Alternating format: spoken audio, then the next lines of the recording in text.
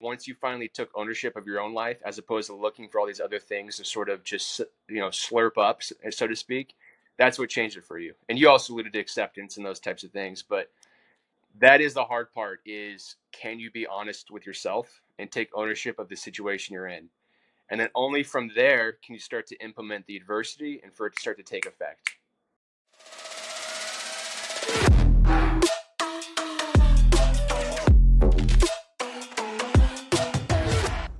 Hey, what's happening, you guys? Welcome back to the Proclivity Podcast. I am your host, Joel Cochran, and one of the things you're going to notice, my co-host isn't here. Why is that?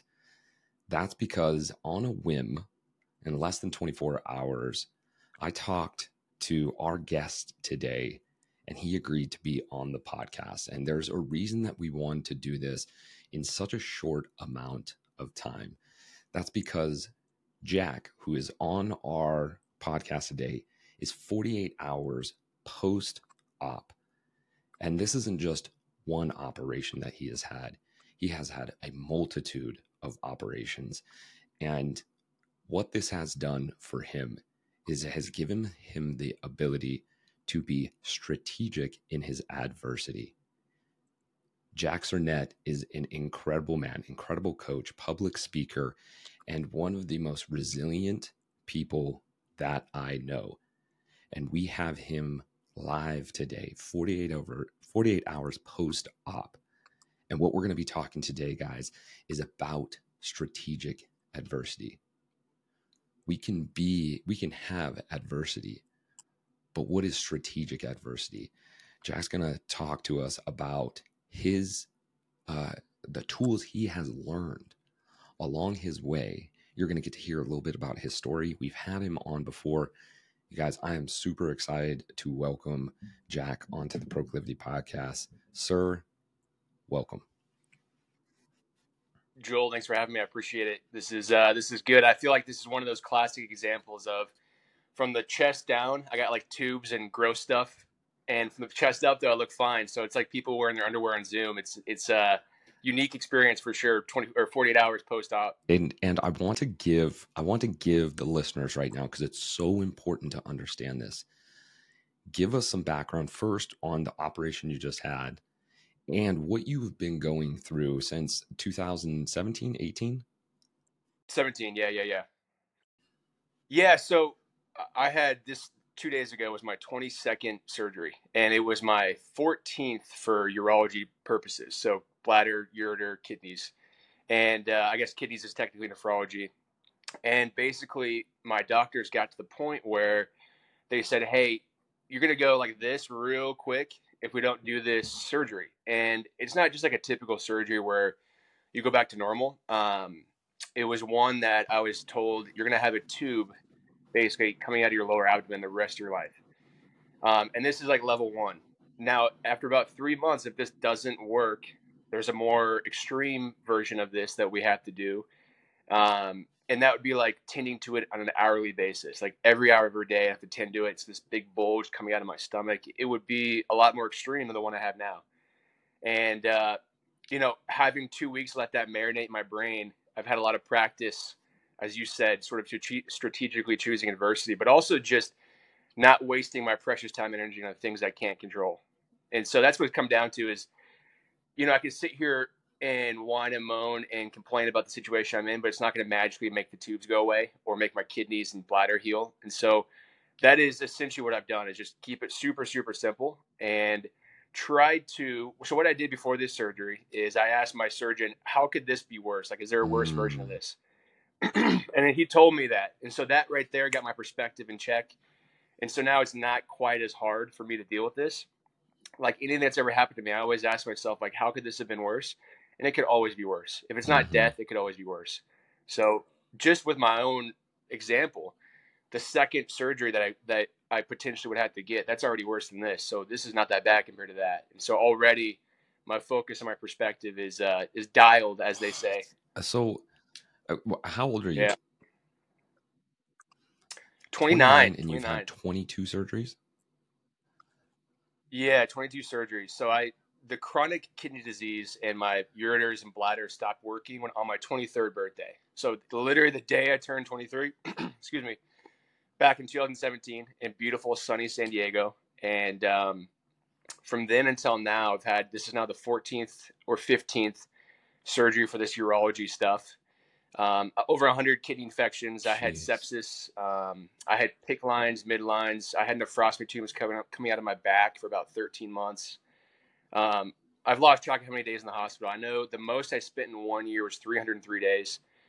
Hundreds of days there. And, the thing is, though, it's given me opportunity to practice being resilient.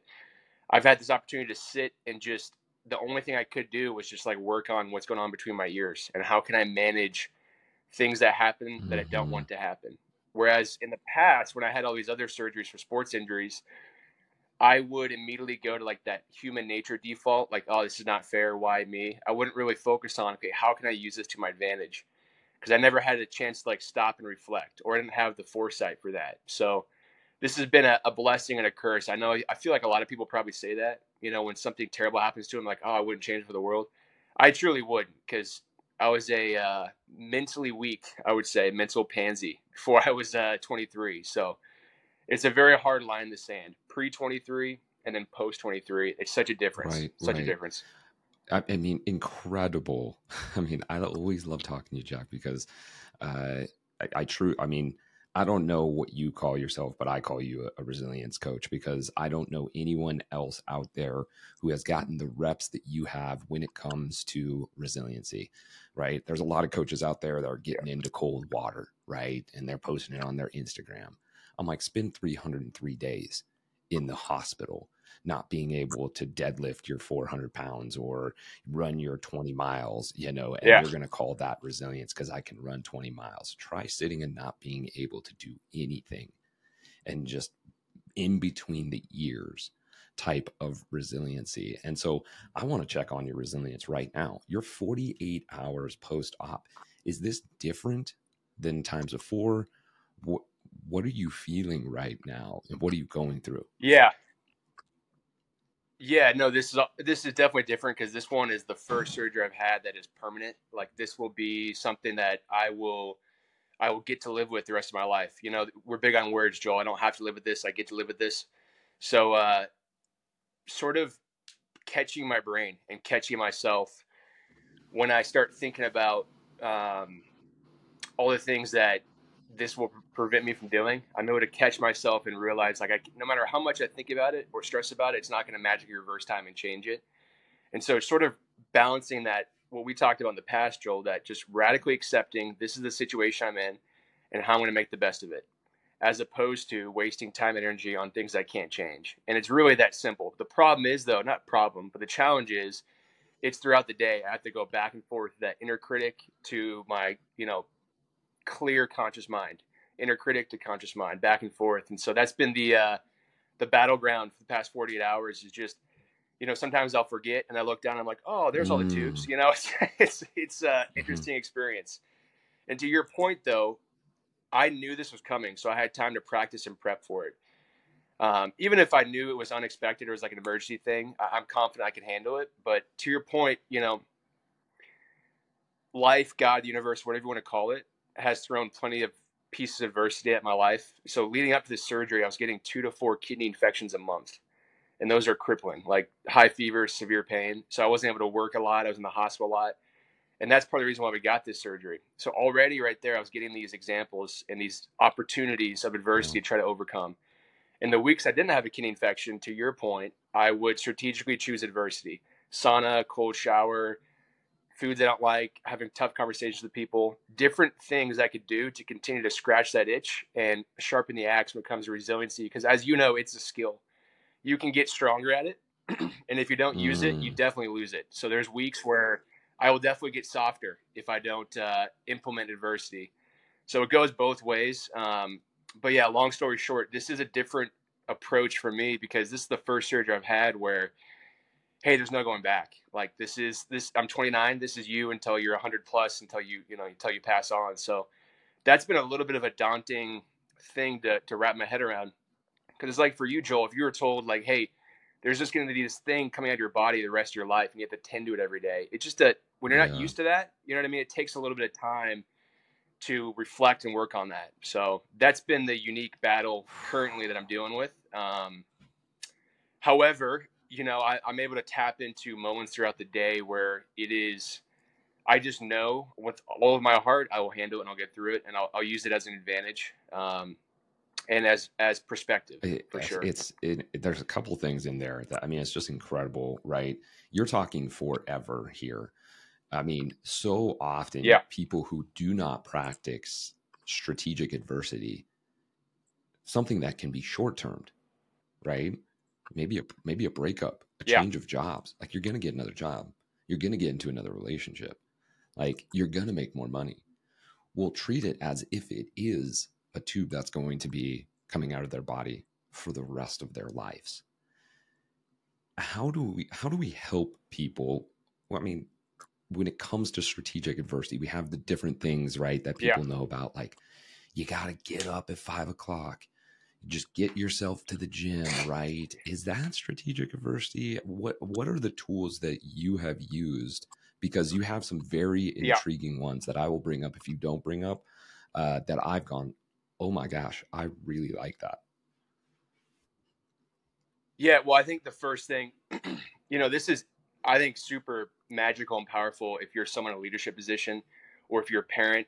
You have clients who have kids. I have clients who have kids. I work with people who have kids, and they lead by example more than what they say. Their kids will take after how they act and how they respond to adversity more than what they tell them to do. And so right there off the bat, if you're someone who's got kids or someone who looks up to you, that's already a huge opportunity. Number two is, I think before we talk about any adversity, I think everyone on a human level ought to accept that something bad will happen in our life. Like, maybe bad's not the right word, but adversity will strike. Something will happen that you don't want to happen. And that might be every week, that might be every month, it might be every year. It's just a fact. And it can be uncomfortable to accept that fact because we don't like to think about, oh my God, it's going to be so stressful and sad and depressing. But I would also argue that makes the moments of happiness, joy, and peace that much more powerful, because it's not all in one spot. But I think that is the biggest thing.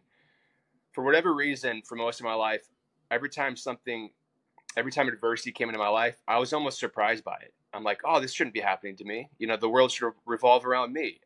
But I didn't realize that just a part of being a human is adversity will strike. And for some people, it hits more than others. You obviously know some people, I'm sure, who've been through a ton of adversity and trauma. And some people who have maybe had like one thing happen to them that wasn't that big of a deal. But something is coming. It's kind of like death. The idea of like, hey, we're all going to die one day. It's not really super fun for people to think about, but it's also just a fact. And so if we can be aware of that, that can be like a huge first step when it comes to adversity. And then for strategic adversity, to me, it has to be a daily practice. This is something I have to actively and consciously choose every single day, just like I brush my teeth, just like I drink water, just like I eat food. Otherwise, the skill, the habit, the routine will go away. And eventually, if you do it enough days in a row, if you choose to step out of your comfort zone enough days in a row, it will be like brushing your teeth, where if you don't do it, you feel weird. You feel strange. You know what I'm saying? And, in regards to actual things, everyone's a little bit different. I know, Joel, you probably get a dopamine hit from different things than I do. Some of at a baseline, though, I think the broad stroke that we could call it is doing something that makes you uncomfortable. You are choosing uncomfortability, if that's even a word. And for you, it might literally be extreme temperature, sauna, cold plunge, a hard conversation, a certain shirt or clothing article that makes you feel a little insecure, but you're going to wear it anyways because you want to. Maybe it's being still and quiet. You talked about this a couple minutes ago. One of the best things that ever happened to me was I had a lot of downtime and practice just being quiet and not using devices. My vision would get blurry a lot because of all the meds, so I couldn't like scroll through my phone and watch TV. I would just sit there and be. Wow. We are human beings, right? And the ability to just sit quietly in a room and just be with your thoughts, that's for a lot of people, that's adversity right there. That would be hard for them to do. So I would say find what works for you. I know for me, there's certain things that are not hard anymore. Like for me, cold showers, cold tubs, and saunas is fun. It's no longer adversity for me. So I've been having to find some new things to add into my life to continue to sharpen that Oh, axe, it if that makes does. sense. It does. And I have this a saying that I use with my clients. There's difficult easy and there's difficult, right? The difficult Boom. easy Yeah. could be running 20 miles. And everybody's like, "Oh my gosh, that's crazy." Well, yeah, it's difficult, but I mean, I run 20 miles every week, you know, so it's actually easy. The could be the one of, man, I feel like shutting down because I was never shown how to have safe emotions. And so I really want a stone wall right now. Yet, what would help with strategic adversity is actually going into the conversation. Even though I don't want to Correct. engage, I'm going to engage into this. And I think of it as the same way right before I get into, like, you know, first when I wake up first thing in the morning. And now every day the temperature's getting a little bit colder with the water here in Reno, Nevada, where now it's like it was 46, now it's 45, now it's 44. And first thing in the morning, taking those breaths before I get into that cold water, into the shower, it's like the same kind of resistance. It's almost looking for that resistance where it's like, I feel that resistance. Yep. I don't want to do it. And then bam, can I push past it? I've got plenty of clients I work with that struggle to, they're either very narrow minded. So the second I bring up like sauna or cold plunge or go outside when it's bad weather and go on a 20-minute walk, they're like, nope, never going to do it. They're just transparent. And I appreciate that. I think one of the best places to go to, but also a difficult spot is, if you talk to 10 people today and you asked them and looked them right in the eyes and said, what is the obstacle that's holding you back in your life? Like, what's the main thing that is preventing you from becoming a better version of yourself? That's where you can start right there. That is, to your point, you go into that conversation, you choose to go into the storm. I think we can all, if we're honest, there's one main thing probably right now holding you, Joel, back from being a better version of yourself, or myself. And I know for me, it's my health right now. And what comes to the health is some financial struggles because I can't work consistently. So I'm going to dive into, okay, how can I navigate those waters and not let it stress me and depress me and all those things? And so for a lot of my clients, a lot of the audiences I talk to, I just go from there. And already you can see people's faces kind of cringe because they know deep down what the answer is, but it's hard to admit it. So there's that classic stoicism phrase, the obstacle is the way. That is that first place. If you don't have something that you feel like you can latch onto, like a difficult workout or a tough conversation or stillness and quiet time, maybe go towards that. And that's what I have some clients do. And obviously by default, they just grow as a person because they're finally facing the thing that's holding them back. And right there, that's it. I mean, that's uncomfortable. That's adversity right there for sure. And that comes back to that whole idea, Joel, that we've talked about, of just like radical transparency, radical acceptance, and radical ownership.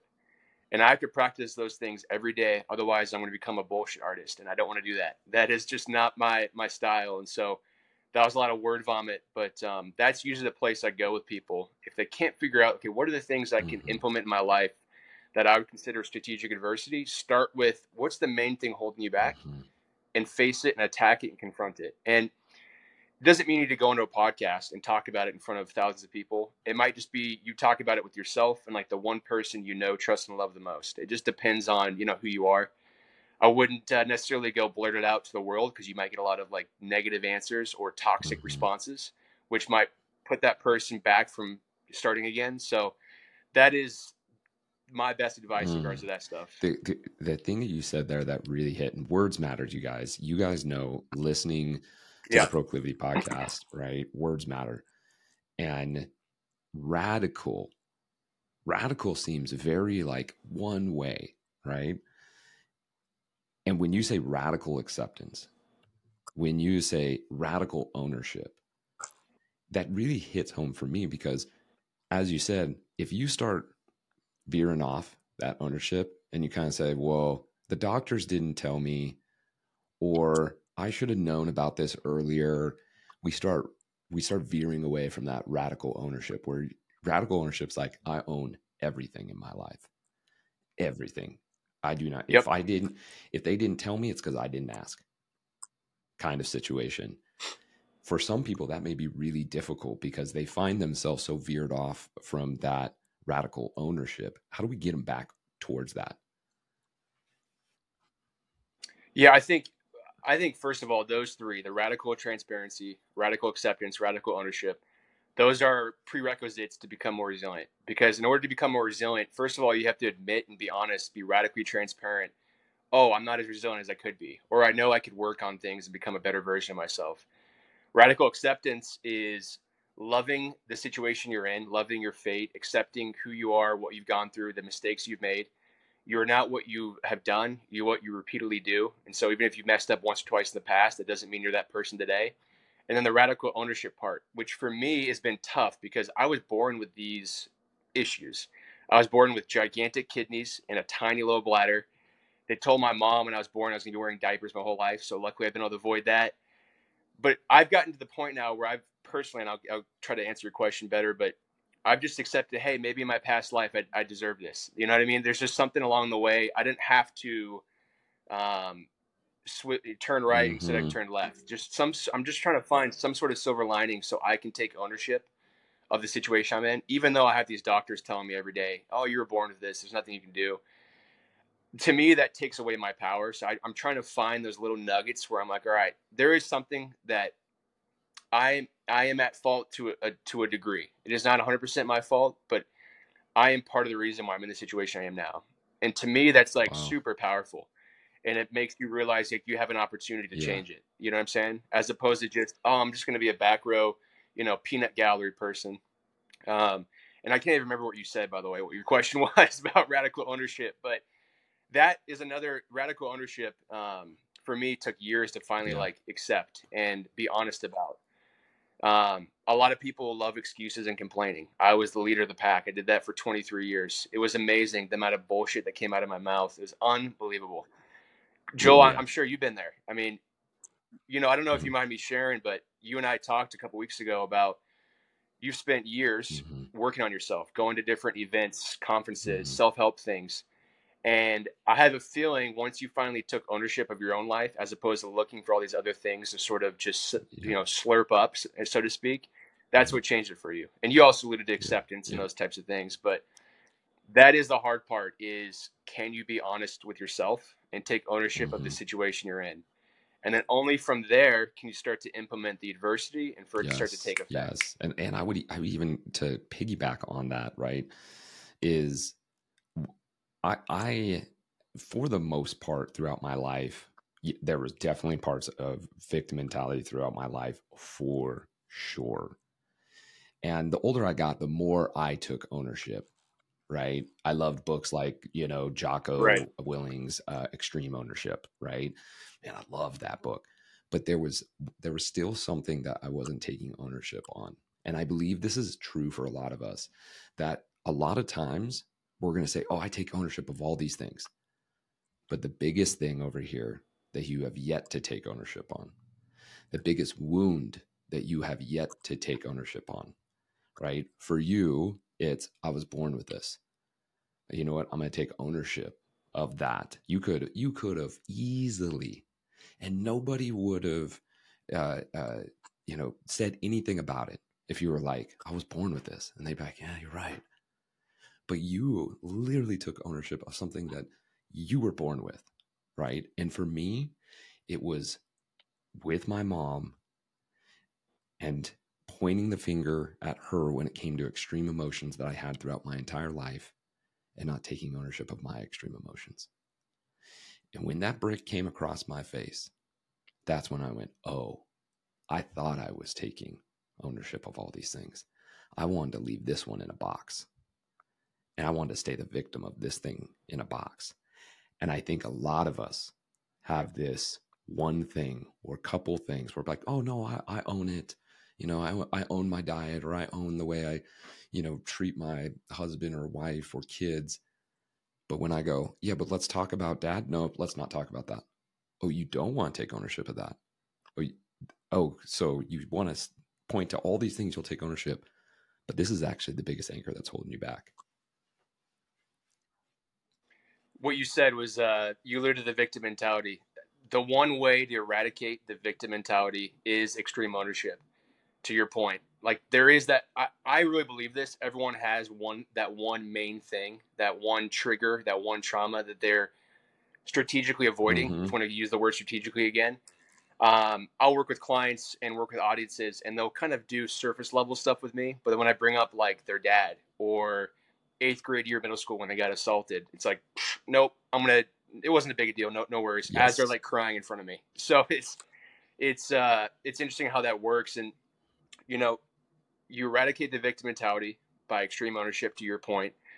And at the same time, that helps you achieve post-traumatic growth, which allows you to implement that strategic daily diversity. So there's steps to this game, in my opinion. I think square one is like sitting down with yourself, ideally in a quiet spot with no music, no TV, no dopamine, no nothing, and just examining what is that main thing, what is that main obstacle in your life that you know deep down, if we hooked you up to a lie detector test, is holding you back. What is that thing? And then ideally, eventually, you grow a big enough pair of cojones to address it, face it, go into that storm. Be like a buffalo, not a cow. And then once you can do that, all of a sudden you take ownership over it. Then all of a sudden you start to realize you have lots of power and you can control certain things in your life, like choosing strategic adversity. And then eventually the victim mentality is like non-existent. It just doesn't even exist anymore. And the cool part, what you said, is if you're a parent or someone like you who works with clients or myself, it starts to rub off on other people. Right. They can see that. I'm not gonna. Maybe I should. I don't know if I should say this. It doesn't matter. My dad is someone who has done that actively throughout the last decade. I've seen him be transparent, vulnerable, and honest for the first time in my entire life, and we've never been closer.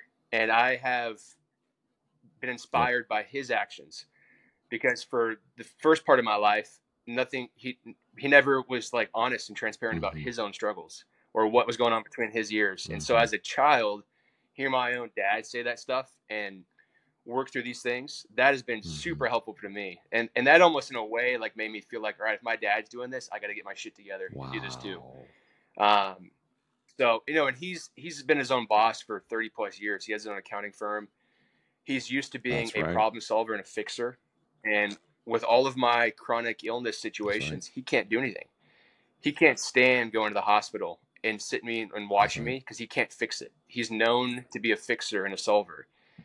But the cool thing that's come from that is he's been transparent about it and vulnerable and got the whole macho man, tough guy out of there. And to me, that opened up a whole floodgate for myself.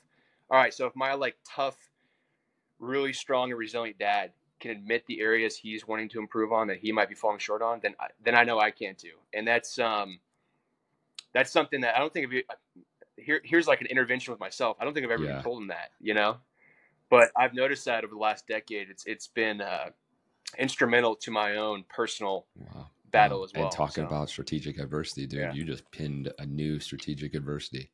Go have that conversation with my dad. Say the thing I haven't said to him, but I feel it deeply. There is 100%. So the last 5-6 years, I've had more transparent conversations with my dad than I had in the first 20 years. And I can sleep easy at night now. Like, if for some sad reason he passed away when I was 18, it'd be killing me because I know I didn't have these conversations I've been meaning to have with him. And that right there has been huge. And so for some people, that might be their starting point. It might be their parent. In fact, I noticed, I don't know about you, Joel, but a lot of my clients, that one big trauma or obstacle is potentially one of their parents. And so that's a good starting point. Or if it's not their parents, maybe they came from a broken home. They didn't have any parents. There's a whole, you can branch off from that. But man, I want to touch something, guys, and I want you to listen in, because I know a lot of you guys who are listening have kids. And there's a lot of you out there who go, I want the best for my kids. So I completely pour into my children. I want everything for them, right? But I want you to hear what Jack said. Jack, when was that pivot change? Was this that last 3 years, 5 years during the? It's been so it really happened in 2021. So about almost 3 years ago. It was about halfway through my chronic illness battle that he and I started to be 100% transparent with each other. Mainly him, because it was always my whole life me spilling the beans to him. And that happened about 2021 was when we turned the corner as a father-son relationship. And what did that do for you again? I mean, what was the big change for you? To me, it made me realize, it gave me the opportunity to do it myself. I'm like, okay, if my dad, who I've looked at as having never any issues, no struggles, no insecurities his whole life. He's telling me all these things, all these narrow thoughts he's having, all these negative thoughts he's having, the things that are holding him back. When he started being honest with me, as I'm sitting there hooked up to 50 tubes in the ICU, it made me realize, okay, like if this macho, tough man, super successful guy can do that, then it's my turn to do that. Does that make sense? And this is what And the same thing happens yes. with clients.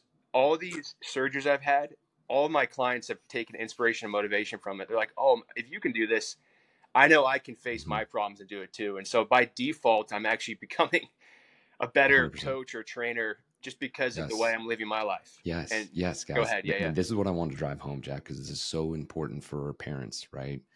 We tend to go, I don't want to mess my kids up.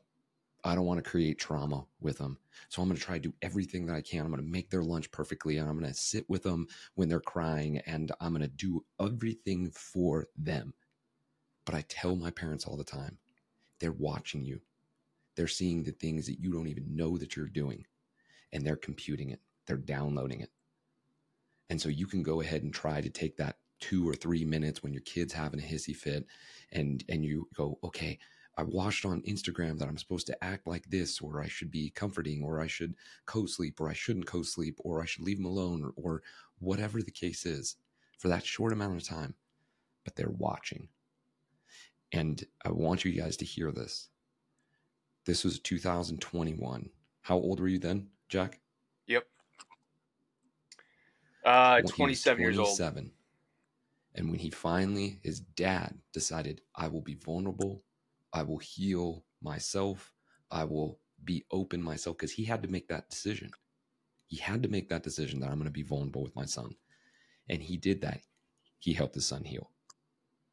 So I've learned more about my dad in the last 2 years than I did the first 27 years of my life. And that right there was the catalyst to change. It's not too late to any of those parents out there.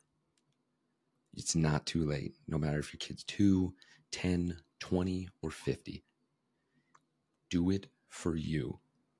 Heal you. And your kids will immediately go, thank you for giving me that space. I will follow your steps. Does not matter. I find that so impactful for our listeners, Jack, that you shared that. And I really appreciate it. Yeah. I didn't plan on even talking about that, but I realized that because even just yesterday when I was recovering at my parents' house from the surgery, we had one of those super deep, thoughtful conversations. All right, this is where I'm at. This is what I'm struggling with. And this is where I'm intending to go. And he had the same exact responses and answers. And there is a level of confidence and freedom and like weight off your chest when you do the things we talked about today. Like when you're honest with yourself, secrets make you sick. It just, the truth will set you free. And so that's been huge for my dad and I, but also just my clients and I. Like when we stop the BS, there's so much freedom that comes from that, and just like a weight off your shoulders. And at the same time, as you become more resilient and as you take ownership and acceptance, you build this confidence that like no matter what happens in your life, you know you will overcome it and you're going to thrive from it. It's not cockiness, because it's not like, hey, I'm just talking the talk but not walking the walk. There's this level of confident swagger, I like to tell my clients, that you get when you are radically transparent with your parents, with your kids, with yourself. Take radical acceptance and radical ownership, and that obviously sprinkles in the strategic adversity. It's this level of confidence I don't think you can tap into doing anything else. Oof, man, this was a shorty but a goodie, guys. Jack, anything that you'd like to say to wrap this up? Is there a quote that you come back to, or a saying you come back to? Put a bow on this thing. Yeah, so I'm a big fan of Stoicism. As the philosophy of Stoicism, the main idea is like life is not what happens to you. Life is how you respond to what happens to you. And that right there is like my motto, my calling card, the whole 10-90 rule. Life is 10% what happens to you, 90% how you respond. If you can take extreme ownership of that 90%, it's going to be amazing what you can achieve and what you can overcome and conquer throughout your life. The one thing I've noticed over the years is we are all so much more resilient than we think. What I like to come back to remind myself of that is like, think about all the generations of Joel Cochrans, in the past. Is that even how you say your last name? I hope I didn't butcher it. Perfect. So like all the generations of Cernets that survived, thousands of years of humans that survived famine, war, struggle, just so Mm-hmm. we can be alive. Like we all have resilience Mm-hmm. in our DNA. And if we don't tap into that by strategically choosing it, Mm-hmm. we'll forget that. And so we are way more resilient and stronger than we think. We just have to remind ourselves of those things on a daily basis via the things we've talked about. So that's it right there. I That's love the it, proof of the man. pudding. I appreciate you coming on to the show in such short notice, such short amount of time after post operations, tubes coming out your body, and here you are. Thank you so much for taking your time to be part of the Proclivity podcast. And if people want to reach out to you, what's the best way? Yeah, the best way is either social media. You can just type in my name, Jack Cernet, and then email. My best email that I give people to reach out to me is contact@jackcernet.com. Cool, man. Well, thank you Yeah. once again, you guys. If you can reach out to Jack, he's an incredible coach and an incredible man.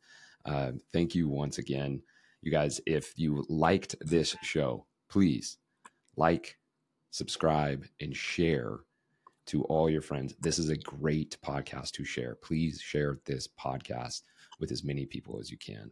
Jack, thank you once again, man, and speedy recovery, brother. I appreciate it, Joel. Thank you.